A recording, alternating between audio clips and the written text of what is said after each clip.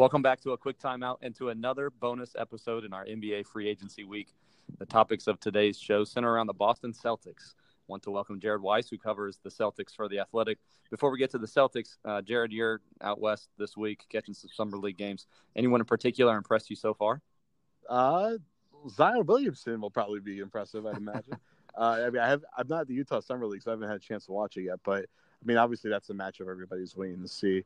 I'm really interested to see Memphis. You know, they got Brandon Clark as a silver pick, and I'm really interested to see why so many people thought he would be a mid-lottery pick, and he fell to them there. Is he going to actually show that he was worth it, or is there a clear reason why he fell? So that's probably the big mystery. That and the Cam Johnson. I think Summer League is all about, one, seeing these hyped up prospects you're excited for, but two, trying to figure out why guys either went so high or so low in the draft and getting your first sneak preview of that.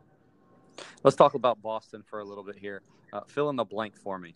Kyrie and Horford are gone. Kemba is in, and Celtics fans should be feeling blank. Relieved, I guess, because there was so much tension with Kyrie. I mean, it depends. The Celtics fans can get over the Kyrie thing quickly. Then they can just focus on the season. And the funny thing is just that you have both the real strength of the team in Horford, and then the guy that people were trying to pin all the blame for all the things that went wrong on in Kyrie, which is both fair and also unfair in some ways. But Kemba is a Horford-esque leader. He's going to be the one in control of the locker room, the one in control of the team on the court. I think he's kind of a perfect player for this situation and for this team. And then, I mean, their big rotation went from being Al Horford and a few solid rotation guys to now it's all generally kind of back-end rotation guys for the most part. But there's some guys that have a chance to improve. Shemi Ojale is someone who probably will get a big opportunity here. Gershon Yabusele, this is really his sink or swim moment to show that he was worth a first-round pick. And then they have the Time Lord Robert Williams, who, there's a lot of potential, but he's probably going to take a few years to be ready to be like a key contributor. And then they have Cantor, they have Grant Williams, they're bringing back Daniel Tice. It's like they have every type of big man you could possibly have at this point. So that's the big mystery with this team. Going back to Kyrie and Kemba, I saw a graphic the other day showing a side-by-side statistical comparison for the two of them, and the caption read something like, the numbers say they're not that much different. Numbers can be deceiving, though, right?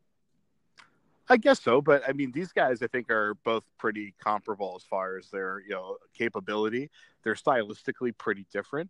Kyrie has that.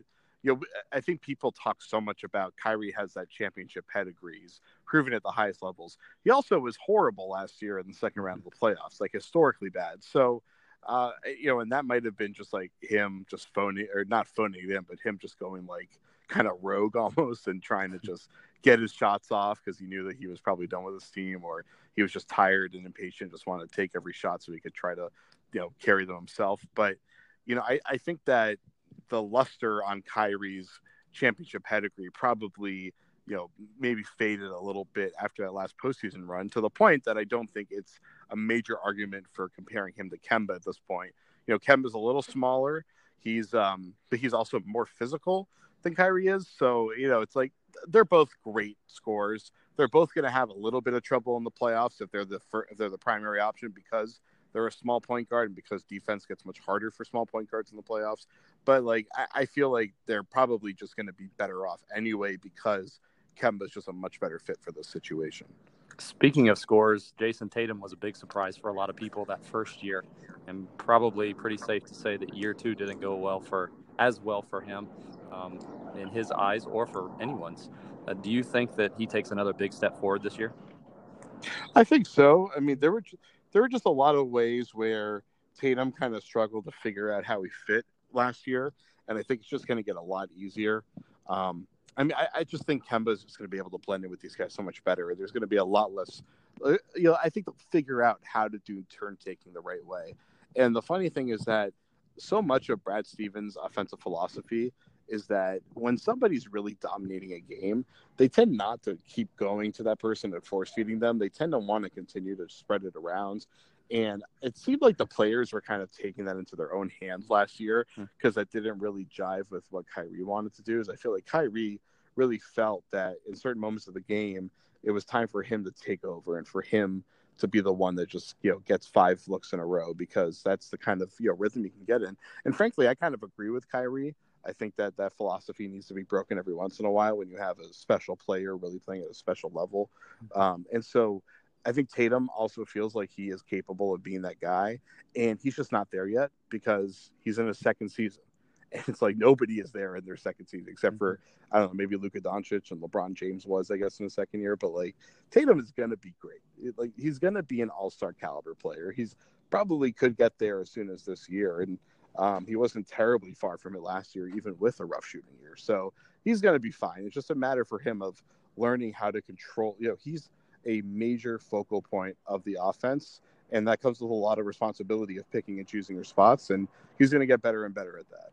While we're talking about younger players, you got Romeo Langford and Grant Williams, Carson Edwards, Tremont Waters. Are any of those guys you feel like they're going to make an impact on this year's team? Grant Williams for sure. I mean, this guy he seems like he's ready to be the captain of the team already. Everything they're saying about him at the summer league training camp has been really positive.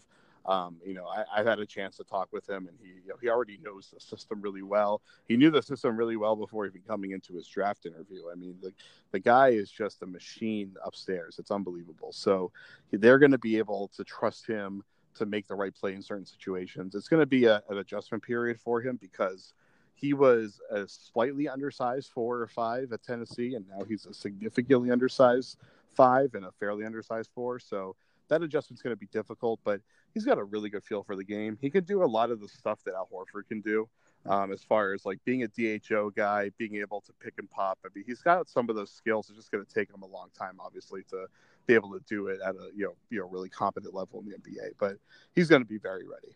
A roster that's a little bit younger, but as it stands right now, do you feel like this team is built to win the East?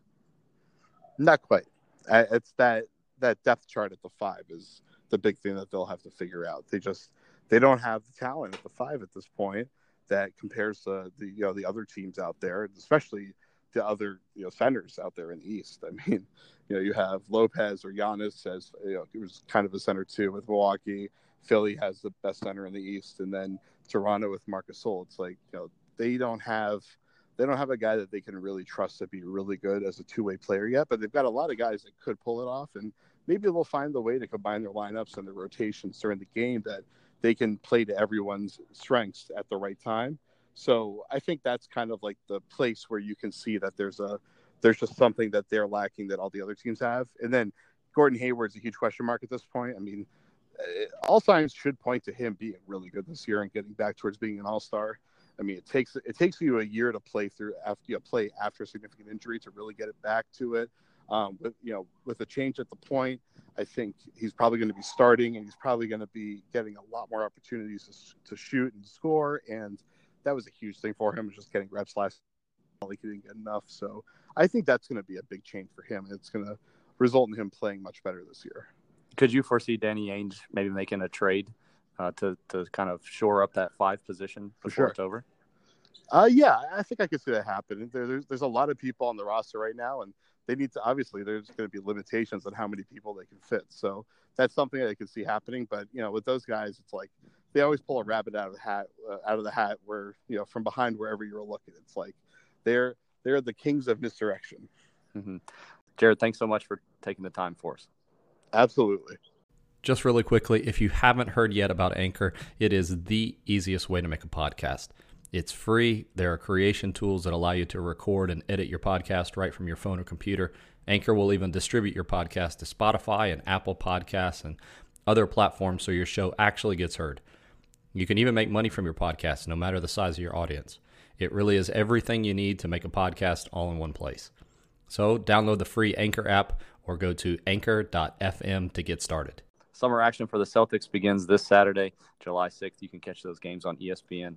That'll do it for this episode. Be sure to hit that subscribe button to never miss a show. Thanks so much for listening. We'll talk to you again at the next time out.